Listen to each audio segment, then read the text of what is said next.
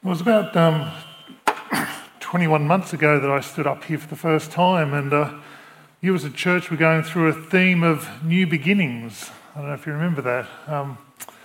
And I wanted to, on the 19th of January, keep that reflection going. And I spoke about how God, even before the creation of the world, was bringing something new. He was doing something remarkable. We spoke about, looked through the scriptures at Noah and Moses, Abraham, Moses, Saul, David, Jesus, the kingdom of God, the church, all eternity. And as I stood up here that January 19th of January 2020, it was new beginnings for us, Wendy and I. And we all had plans, didn't we? We had plans. But Proverbs 16:9 says, in their hearts humans plan their course, but the Lord establishes their steps. And when I stood up here 21 months ago, we had no idea that there was this flu going on in China. And if we did know about it, we wouldn't have worried too much, would we? Because it's a flu in China. And how would that affect us here? But how we found remarkable events happening, things we couldn't imagine. For the first time in its 63 years, Penrith Baptist Church had its doors closed and were not to be open. And that was our first lockdown. And here at the end of our second lockdown, about 4 months of lockdown, back then we didn't expect that, we didn't plan that. And we have all been through a crisis over the last 2 years. It's corporately as a church, but individually there's been some big struggles that we've had to face. Struggles of physical, financial, emotional, relational, and spiritual. Everything had changed, and as I reflect upon our time together, I think we often, through crisis comes renewal. If we seek God, we will find renewal. And I just reflect upon my own personal experience, and the last 21 months has been a profound experience of personal renewal for myself. There's a prayer in the Jewish tradition called the Shema. It's a Jewish prayer. It's found in Deuteronomy chapter 6. And the Jewish tradition was that it would be said twice a day, once in the morning and once in the evening. When you had a baby born, you would whisper this prayer into the baby's ears. It should have been the first thing that the baby would hear. And tradition has it that it should be the last words that a person speaks. So just before they die, they should say the Shema. And we find in Deuteronomy chapter 6, verse 4, "Hear, O Israel, the Lord our God, the Lord is one. Love the Lord your God with all your heart and with all your soul and all your strength. These commands I give you today are to be upon your hearts. Impress them on your children. Talk about them when you sit at home and when you walk along the road, when you lie down and when you get up. Tie them as a symbol on your hands. Bind them on your foreheads. Write them on the door frames of your houses and on your gates." It's a call for Israel to remember Yahweh. Yahweh is the name of God. And whenever you see in your Bibles the Lord in capitals, that represents the personal name of God, Yahweh. And what do we find? That Yahweh is one. Well, it could also may not just mean just one, but it may mean unity, oneness. So Yahweh, Israel's God, is unity. He is one. And what were Israel to do with this little bit of information, this big bit of information actually? What was Israel to do? They were to love God. They were to love him. with the unity that all they had completely, heart, soul and strength. They were to love God, who is unity, with all they could muster, with everything they had. Yahweh wants the love of his people.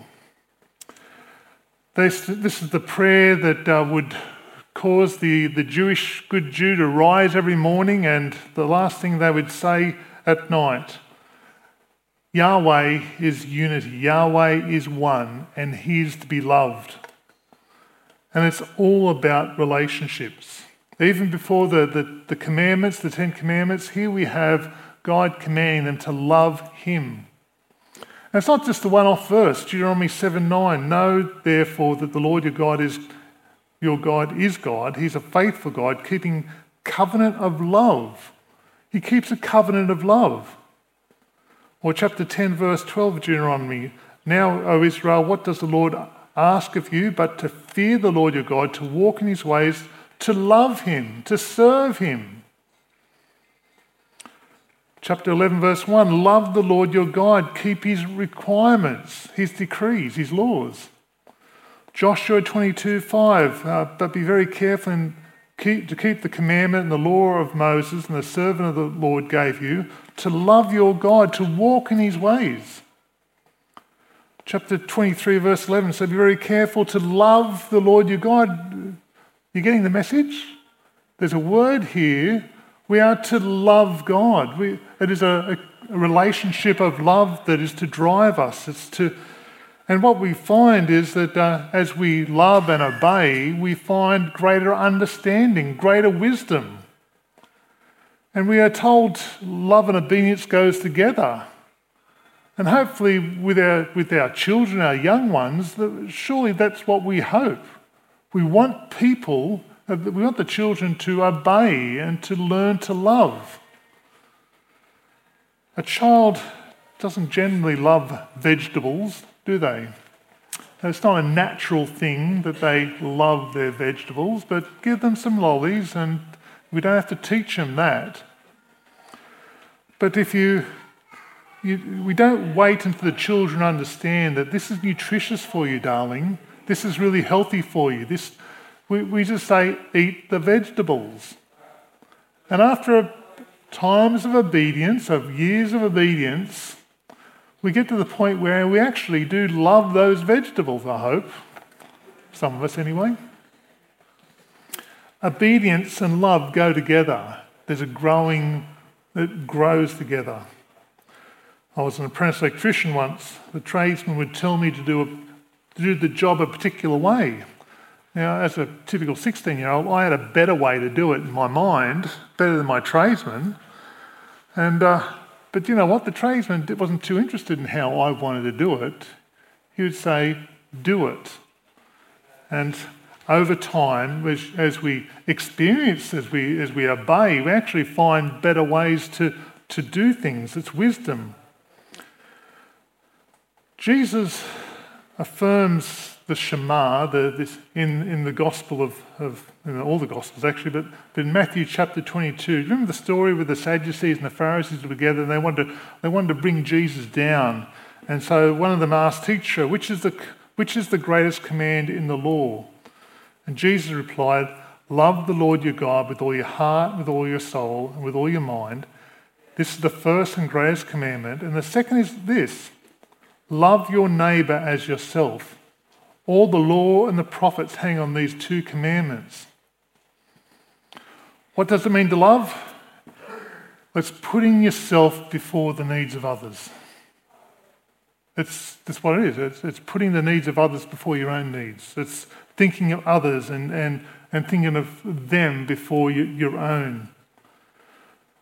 James tells us that we can't love God if we don't love each other. And that's what Jesus is saying here. And there's something shocking here in what Jesus says when he says love your neighbour as yourself. Because he's a good Jew. Jesus is a good Jew. He knows the Shema, love the Lord your God with all your heart and soul and your mind. He knows that. And this was something that was very special to to the Jews. It was, as I said, 4 times a day, or 2 times a day, they'd say it. Every day they'd say this. That this beautiful piece, this prayer, this beautiful thing that was a part of their tradition. And you know what Jesus does? He adds something to it. He says, and the second is this, love your neighbour as yourself. Now for that, that's like getting a masterpiece that we all love, or at least we all know, let's say the Mona Lisa, and drawing your own thing on the side of the Mona Lisa. You know, the Jews, they had this prayer that would go through every generation to every person. They'd impress it on their children. But Jesus adds something else. He says, and love your neighbour as yourself. And what Jesus is showing here is the importance of love. We can't love God without loving one another. So I'm going to suggest that, I don't know if you've ever come across anyone who's hard to love. You ever had the experience, someone that's hard to love?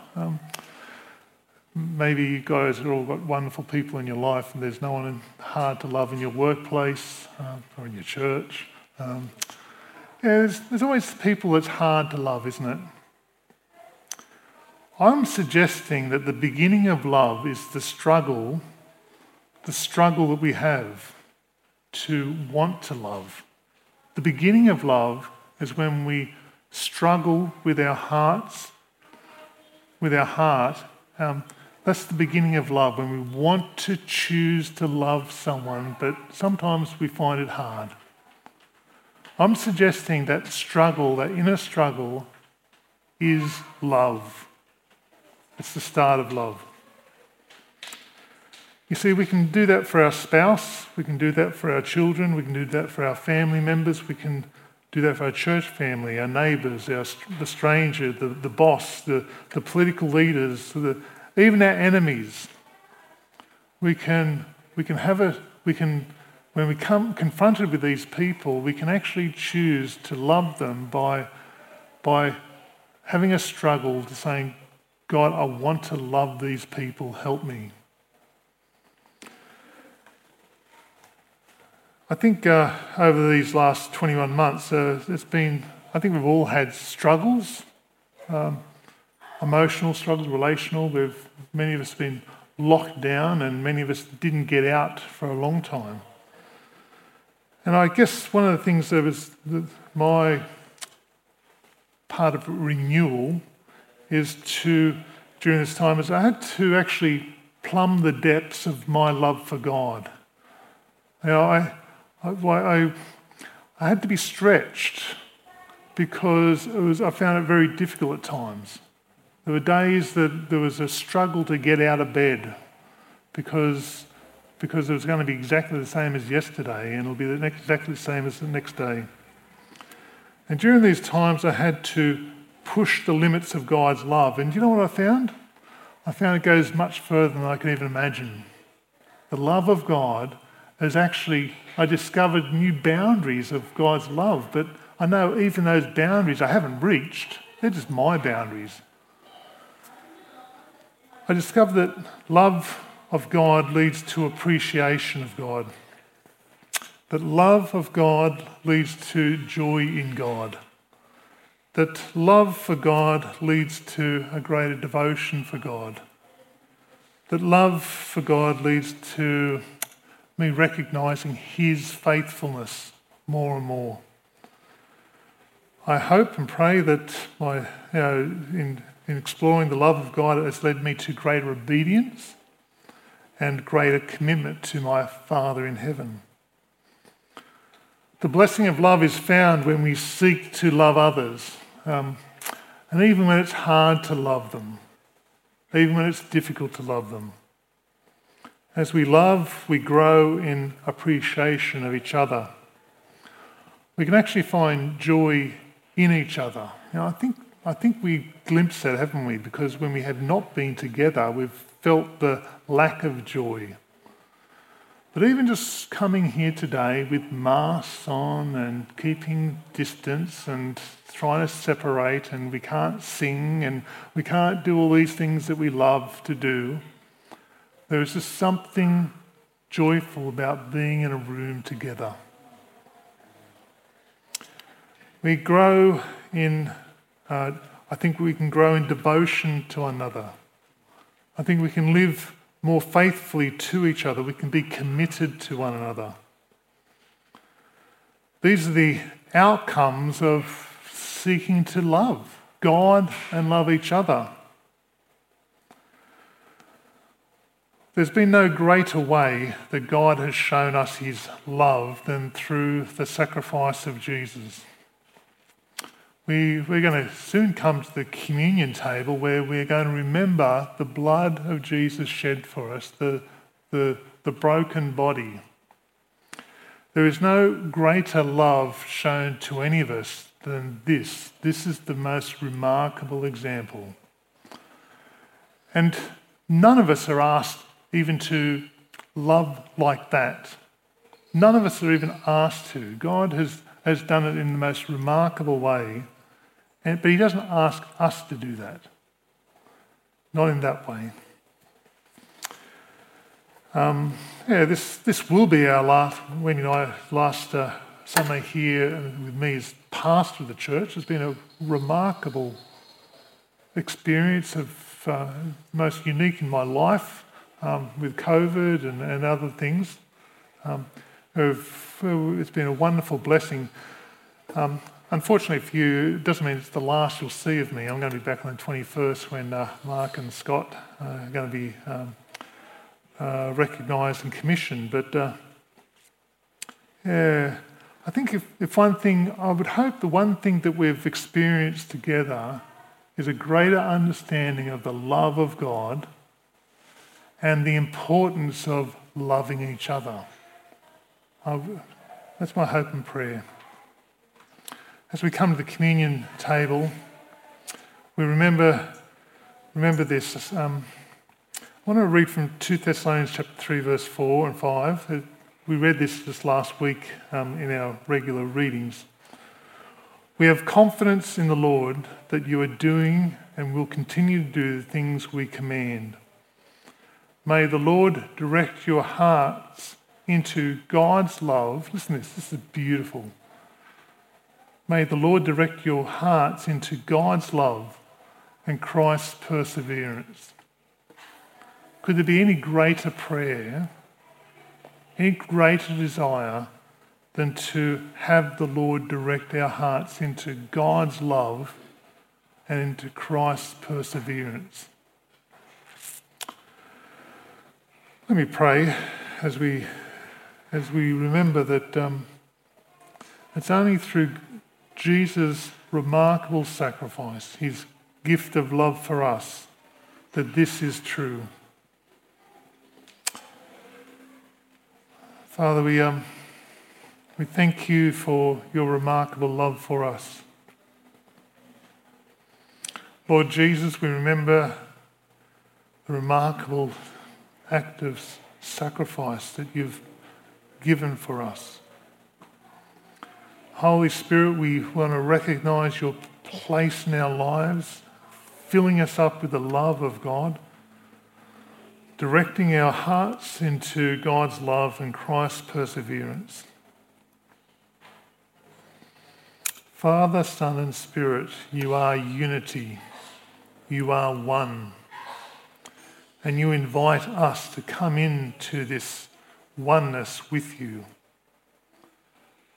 Lord, it is a truth beyond our comprehension, beyond our understanding. To understand how loved we are of yours by you.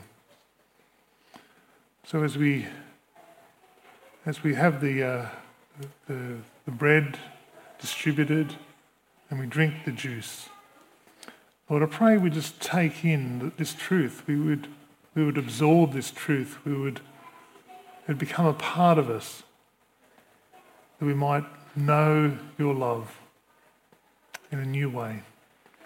We pray in Jesus' name. Amen.